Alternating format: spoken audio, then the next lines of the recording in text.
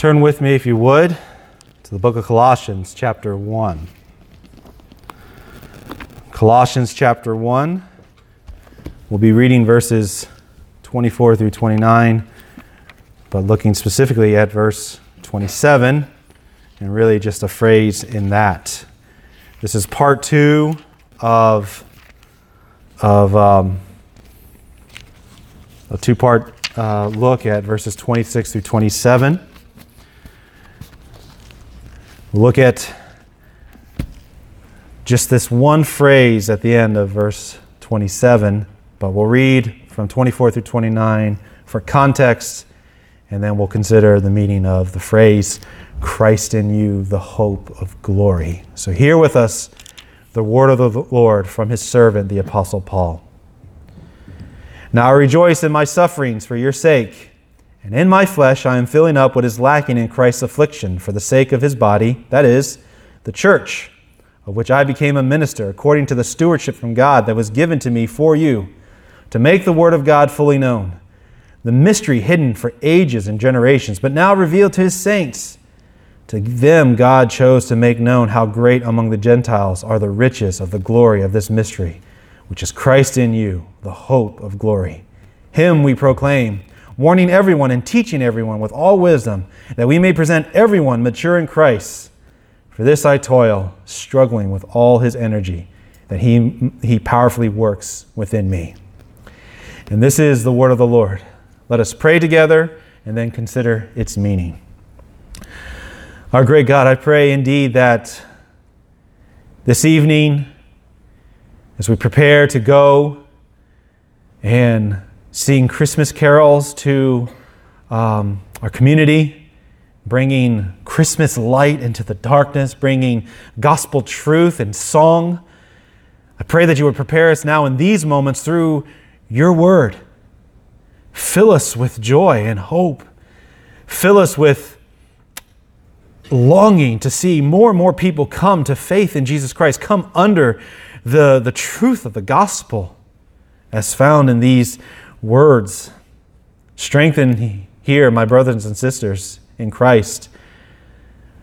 Some who are new to the faith, some who are not necessarily new to the faith, but their walk is rocky and full of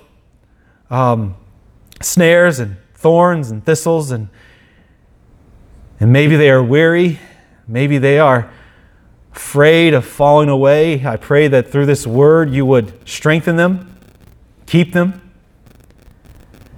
Let them see the beauty of the love of Jesus who is in them, as their hope for glory. And may everyone here press on in faith, press on in trust. For the glory of Christ in his name, we pray these things. Amen. So last week, we looked at how Paul in verses 26 and 27 discussed the mystery that was hidden, but now is revealed to the saints. And this mystery had to do with Gentiles, non-Jews, how they could be included into God's family. That was always an anticipation, but the question was how. So the what, that Gentiles would be included into the people of God, that was always anticipated. That had been long time understood to be coming. But the question was, how were they to do so? Were they to do so by subscribing to Jewish ritual and Jewish customs and practices, like circumcision and the dietary laws and worship at the temple? But Paul says, no, that mystery has now been revealed. The how Gentiles will be included into the Jews as one people of God, that's had to do with Christ in you, the hope of glory. So that was the mystery. That's what we looked at last week. That this mystery that is now revealed is that the Gentiles are included on the basis of Christ and his finished work. So today we're going to look at this one little clause, Christ in you, the hope of glory. And basically, if you're a Colossian believer reading this letter, you understand, I'm a Gentile. Likely they were mostly Gentiles. And the way that the history of the church went was that Christianity, or the Christian faith, started in Israel amongst Jews. Jesus was a Jew, born under the law, born of a virgin, born under the law. He lived as a Jew. He was the Jewish Messiah, the anointed one who has come to save his people from their sin, to make atonement for his people's sins and to deliver them from the guilt and penalty of sin. But the message primarily, if you read the book of Acts, it primarily existed within Israel for a time. Well, then in Acts chapter 10, which we looked at last week, the Apostle Peter was given a vision from God that God is opening up the way into his people to the Gentiles. What was once considered unclean, he is now called clean through Jesus. And so now the Gentiles can pour in to the people of God. So imagine the Christian faith is a plane or a train, some mode of public transportation. Everyone on that plane or train is traveling at the same rate of speed. But if you're looking at our contemporary settings, there are differences. First class, business class, and then economy. Everyone's traveling at the same rate of speed, but some of you on this plane, in our modern context, are going to enjoy it better. If you're in economy, survival. Just survive. You get there. You're squished. You're with strangers. It gets stuffy. The food is I like airplane food, but the food is okay. It's passable. It does its job. Whereas in business class and first class, they get actual meals prepared by chefs, and it's they get spoiled a little. But everyone's going the same place. Everyone's reaching the same destination at the same rate of speed. It's just some have more privileges and comforts. Is that how the Christian faith works? The Jews who were first on the plane, they get their first class.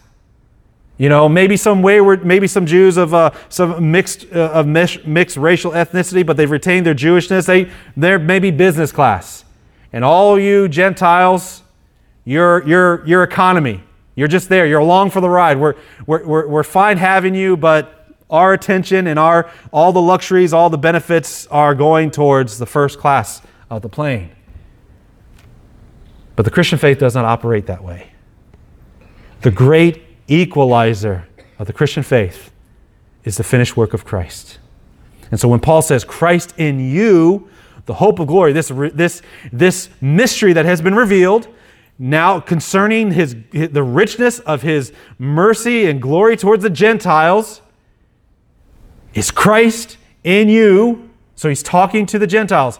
Christ is every bit in you as he is Jewish believers. And you have to understand too, the church in Colossae is experiencing some false teaching by false teachers who are likely, if we put the dots together, are likely sort of saying that there is something lacking in what has come to you as far as the gospel. There's more that needs to be added or disclosed to you, and they have come to disclose that, and Paul trounces that. They may say that Christ was insufficient to save you fully, that you need to add more than just Christ, and Paul trounces that by that great section in 15 through 20 where he tells of the glory and the grandeur of Christ, what we spent and took a careful look at. And here he is saying, you Gentile believers are not secondary.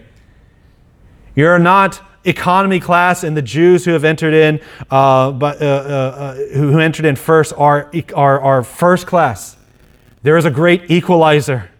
Christ in you is your hope of glory. And so you have to go back to that section in verse 15 through 20, where he talks about the richness and the glory and the might and the power of Christ. That person who is the image of the invisible God, the fullness of God, he is in you, and he is, that being in you is your hope of glory. So if you are in Christ, he is in you, and everyone who has Christ has the full, complete, sufficient hope of glory as anyone else. We are all flying first class in Christ. Everyone who is in Jesus, Jesus is in them, and they have the full hope of glory of what awaits them. Christ's finished work guarantees that all that all that he promises is yours. There are no secondary citizens in the house of God. So that's all I have to say on this. That's what I wanted you all to know. There is nothing lacking in Christ, that if you are in Him, if you have placed your faith and trust in Him, you have it all. All that is Christ. And so let's go back and read verses 15 through 20. Just see, this is what Paul says is in you. And this is the basis of your hope for eternal life and final salvation in Him. Read this. He is the image of the invisible God, the firstborn of all creation. For by Him all things were created in heaven and on earth, visible and invisible, whether thrones or dominions or rulers or authorities. All things were created through Him and for Him. And He is before all things, and in Him all things hold together. And He is the head of the body, the church. He is the beginning, the firstborn from the dead, that in everything He might be preeminent. For in Him all the fullness of God was pleased to dwell, and through Him to reconcile to Himself all things, whether on earth or in heaven, making peace by the blood of His cross. And Paul says, that is who is in you. That person, that figure, He now, by faith when you placed your faith and trust in Him, you united yourself to Him. You are in Him, and all of His righteousness, all of His goodness, all of His perfections are yours by virtue of that union. They belong to you. They are truly yours, and that is what's presented to God on your behalf. When you go before God for final judgment, Christ is the basis. You don't look at God and say, okay, God, I went to Sunday school.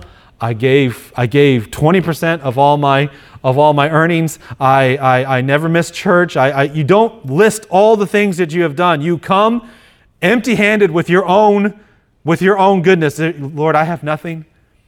But you promise that in Christ, everything that He was, so all of His perfections, His obedience, His faithfulness, His love, His mercy, His compassion, His joy, His worship, everything that Jesus was, and everything that Jesus did in His incarnation, He did for me in my place. And I trusted in that. I believed on that. And you promised that by believing on that, I would have all that He has. And God would say, that's right, my child. That is right. So you present that before Him, and all that majesty, all that glory, all that grandeur of who Christ is in you.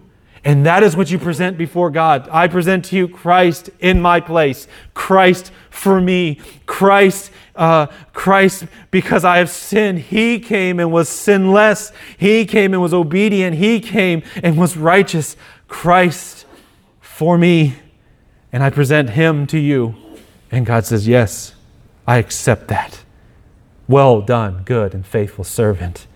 And you're received into God's eternal dwelling to be with Him forever in righteousness and joy and peace. This is the gospel. This is the good news. So Paul says to the Gentiles and to those who would have confusion, Christ in you and Christ only is your hope of glory. No Jewish ancestry, no performance review of your actions. It is all on the basis of Christ.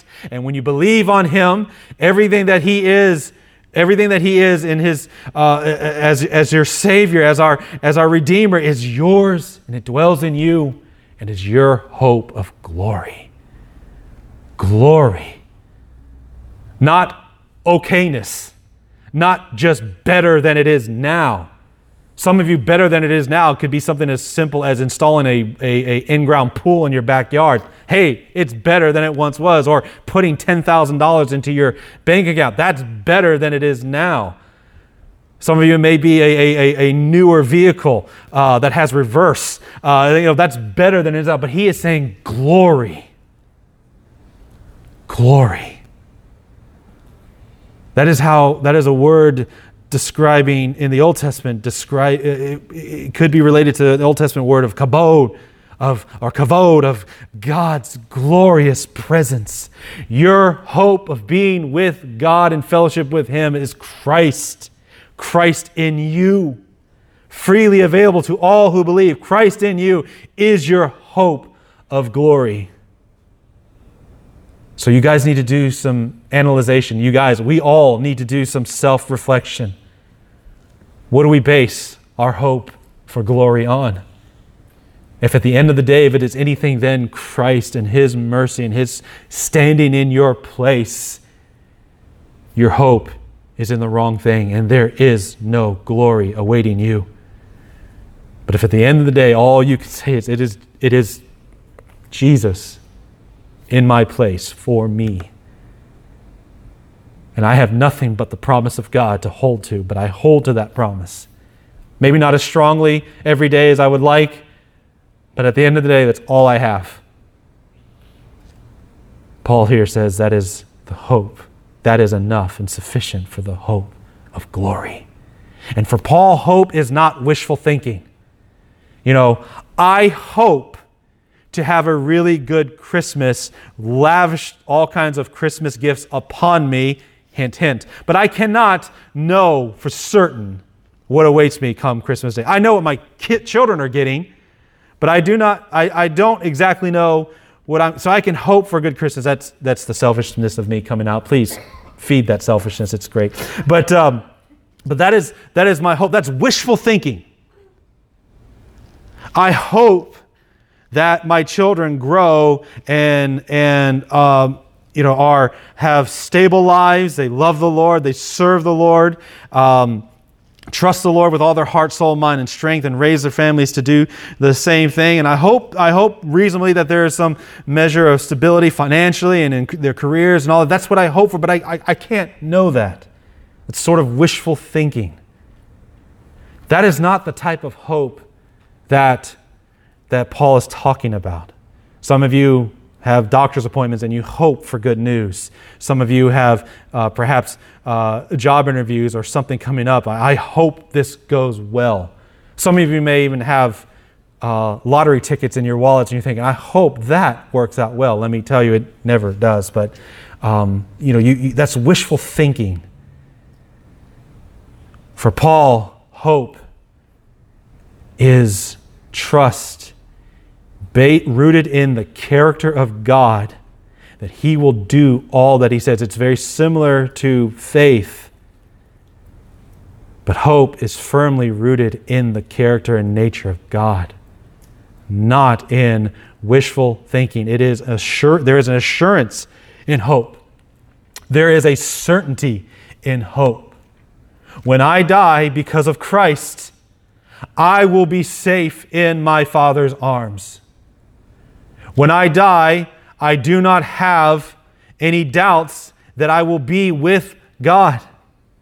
Not because I know I have done well enough, but because Christ in my place, for me, in me by faith, has secured my future. And the future is glorious, and that is the hope.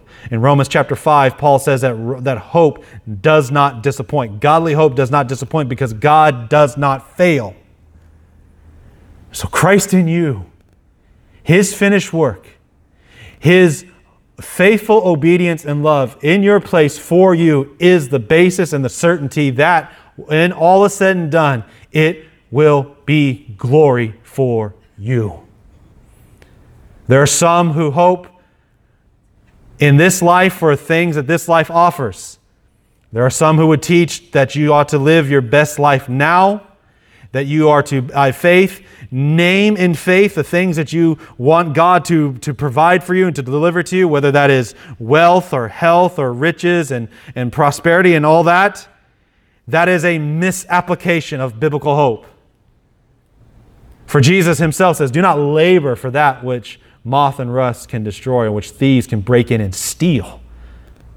But put your treasure in heaven. And this is what Paul's saying. Christ in you gives you heavenly glory. That may mean then in the meantime there is earthly difficulty and pain and sorrow. But even Paul in 2 Corinthians 4 says, but we do not lose faith. Though outwardly we are wasting away, yet inwardly these light and momentary afflictions. And you have to understand, when Paul says light and momentary afflictions, he is talking about afflictions that include things like him being attacked by wild animals, being shipwrecked multiple times, being imprisoned multiple times, having to be lowered out of a city in a basket out of a window because the authorities were coming to arrest and kill him, having been stoned, having been lashed and whipped with the 39 lashes. He has suffered tremendously, physically, bodily. And he says, but these light and momentary afflictions are achieving for us an eternal glory that far outweighs them all. The glory that will be revealed, the glory that will be ours, will make the suffering as real and as painful and as difficult as it is seem so pale. Think about this. Those of you who have ever been so stressed and just in turmoil and tumultuous situations, whether you're having just disasters at work or everything is just going wrong at home in your life, and somehow, some way, you're able to go on just a vacation, something as simple as a vacation, and you go and you arrive at your hotel and the place that you're staying, and it's clean, it's pristine. You open the door and you realize, I have 5 days here, and just how easily the turmoil and the difficulty just sort of melts away. Maybe temporarily, yes, because you have to go back home. But it just melts away, and for a time, it could be something as simple as going to a movie that's really enjoyable. Your heart is heavy, you're sad, you are stressed and fearful, and you go to something as simple as a movie, and just for that 2 hours, you're just taken away from your troubles. They melt away, and they just pale in comparison to the beauty and the wonder that you're seeing on the screen or in the vistas of the mountain chateau or the luxury hotel or whatever it is that you find yourself in. Maybe it's just a day on fishing by the docks and just the calm quietness of the water flowing and the sea breeze blowing, and just your poles bending with fish on the other end, and just something of that, and you just melt away. Paul says there's a glory that's coming, that those troubles will not only melt away, they will never again rise. The glory will be so much more. So this is what Paul means when he says, Christ in you, the hope of glory. Glory being with God in His presence, without sin, without failure, in wholeness as a human being, as a person for eternity. Every day, no day in our eternal dwelling with Christ, in that glory, will be worse than the day before. No moment will be worse than the day before. Ideally, it will be, I think it'd be safe to say, it will be better every moment. Because every moment you will learn more and more of the goodness and the glory of Christ on that time. And Paul says that is your hope. So let's get back to the main argument here. We're on the plane to God's glory. Jesus, Christ in you, is a great equalizer. It's all first class. There is no economy. There is not even business class. There's not even economy plus. It is all first class of the highest order for God's people in glory. We are all traveling on that plane, which is the gospel. It is delivering us to Jesus. Now, I know that in this context, it's kind of hard to look at the Jew-Gentile distinction and say, well, how does that really have a whole lot of meaning to me? Because most of us are likely, at best, mixed Jewish ancestry, but most of us are Gentiles. I'm Korean, part German, part British because of my last name, Hawkins, I would assume. So, Gentile, not really. Well, the German side, my dad's mom's grandfather, he was Jewish. So, okay, so I have a little bit of that, but mostly Gentile. Most of us Gentile. But that doesn't really matter here. But perhaps there are some who are, you look and you say, I'm new to this Christianity thing. I spent all my days on the streets. I spent all my time doing what I wanted to do. It's only recently that I started having anything to do with church or godliness. Maybe I'm on the back of the plane. Maybe there is still an economy class that, for me, because of what I've done or who I am, who I've associated with. Maybe you're struggling with the idea that you are anything but a redheaded stepchild, as it were. Pardon any redheaded stepchilds that are here, but as the saying goes, you're anything but an unwanted person who got in merely by the skin of their teeth or merely on the graciousness of the bouncer at the door, so to speak. You don't feel like you belong here. You don't feel like this is your place. But this is where Paul says, Christ in you is every bit the hope of glory for you, as it is for the pastor preaching this message, as it is for the person raised all their life in the church, brought every Sunday in, Sunday out, Wednesday in, Wednesday out, if that was the schedule of the life of the church. You never missed, you were never allowed to miss those whether you were saved out of absolute drunkenness and violence, or you were saved out of churchianity, and you were always well behaved outwardly, but in your heart you were lost, but you didn't look as bad as the person who spent time in prison, as it were. There is no first-class divisions even that way. Christ in you is equally your hope of glory as anyone else's, whatever your story is. My brothers and sisters, whoever you are, if you are in Christ, He and He alone is your hope of glory, and that is a guaranteed hope. And you have every privilege and every right and every distinction granted to the children of God. You are fully in the family of God, kept by Him, treasured by Him, preserved by Him, loved by Him. You are shown the same mercy on the basis of mercy shown to you is the same as the basis of mercy shown to me, which is Christ. At the end of the day, God's not going to stand us up and say, you are a pastor, this is the VIP section. You are a person who was, you ran the streets and you had a rough life and you just barely got in. You go into the back of the room, and when we're done, when the VIPs are done, then you can come to the buffet. The table is open for all who come through Jesus.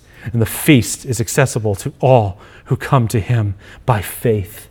Jesus tells of a parable, and if you are part of the men's text study that we do this week, if you read, we talked about Jesus and the workers in the vineyard, how the man who owned a field, he hired some at the beginning of the day, and then he went to the marketplace and hired some more later on in the day, and some more later on in the day, and then finally in the 11th hour, the last hour of work, he hired more, and they agreed. He said he would pay them what was fair, and the ones who started at the beginning of the day, they agreed to a denarius, which was the typical wage of an average worker.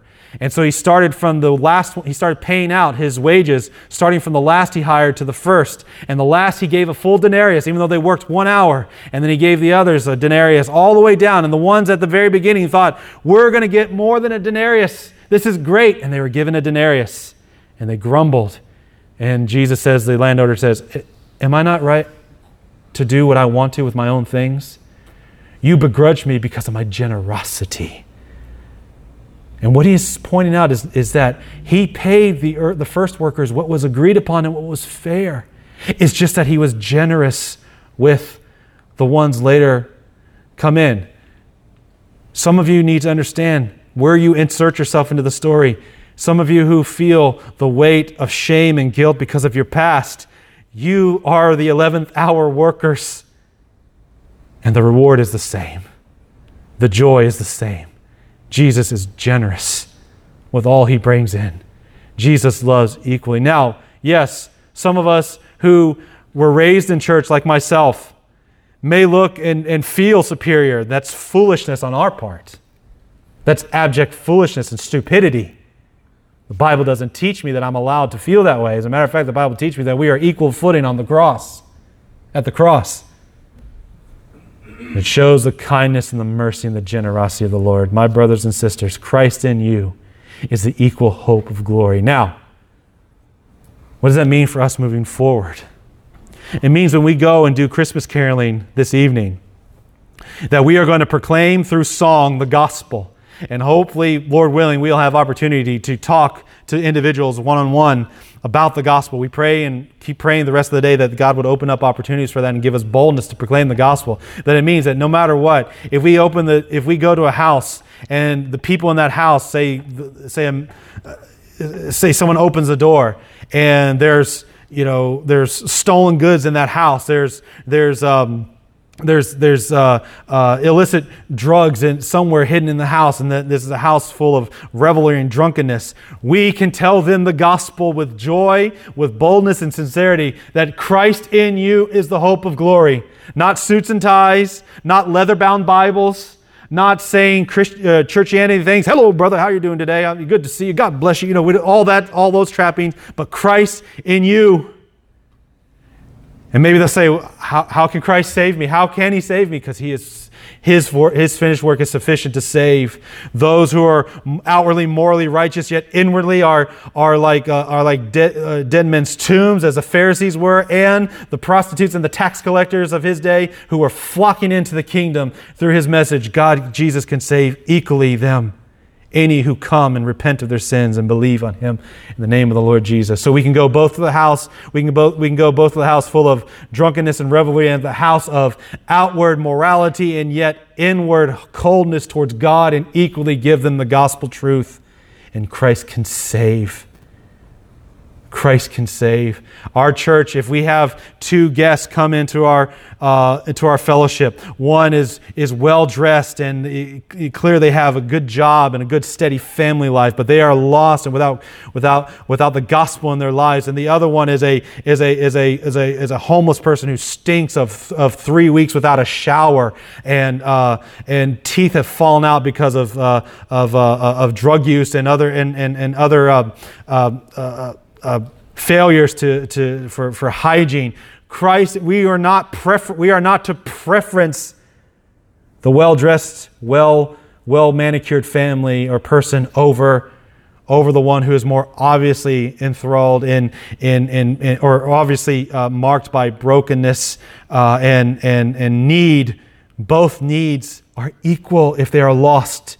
Both need Christ in them as their hope of glory. One is not a better prospect than the other.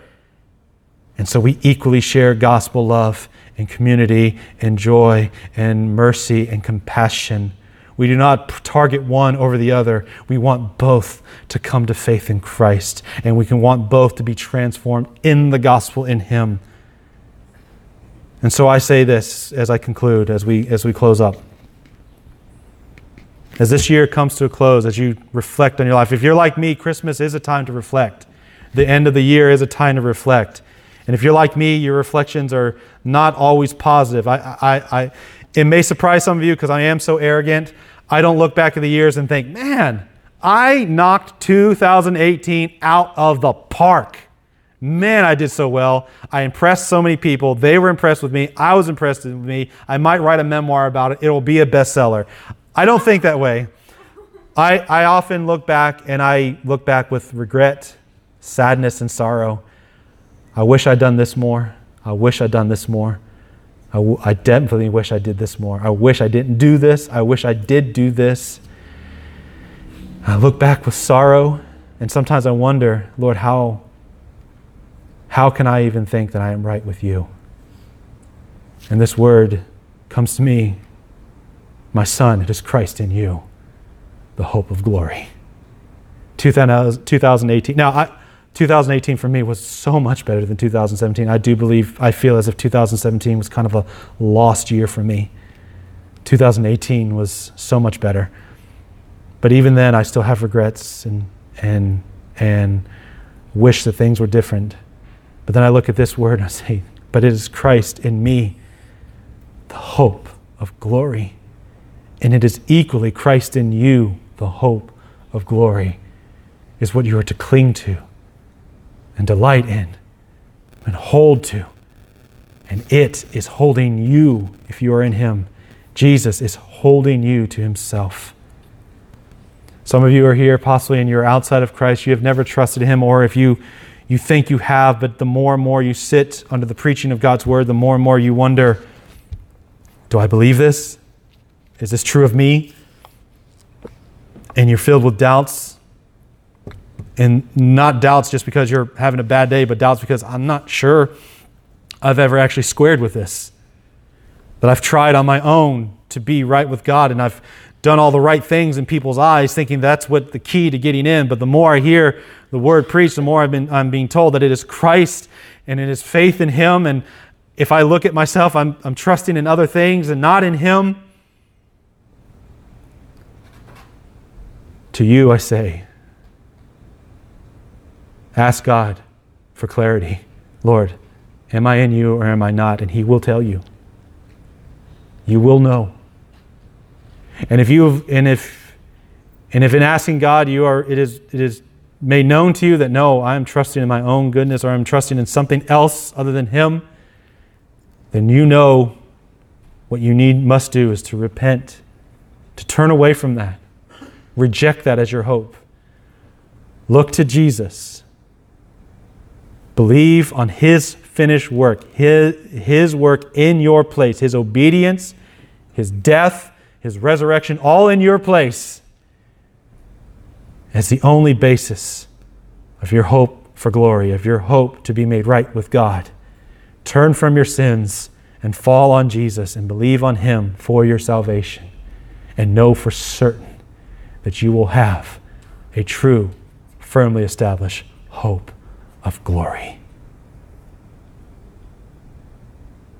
And then, as we go as a church body our separate ways, let us go with this good news to all who would believe. Get on the plane of the gospel. Don't get on the plane of good works and obedience. Get on the plane of the gospel, where it's first class all the way.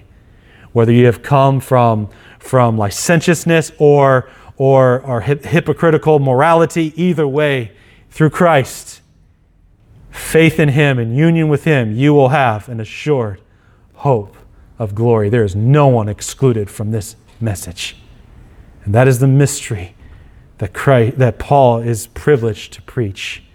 What he proclaims, Him we proclaim, warning everyone. We'll look at that next week. Look to Christ, our hope of glory.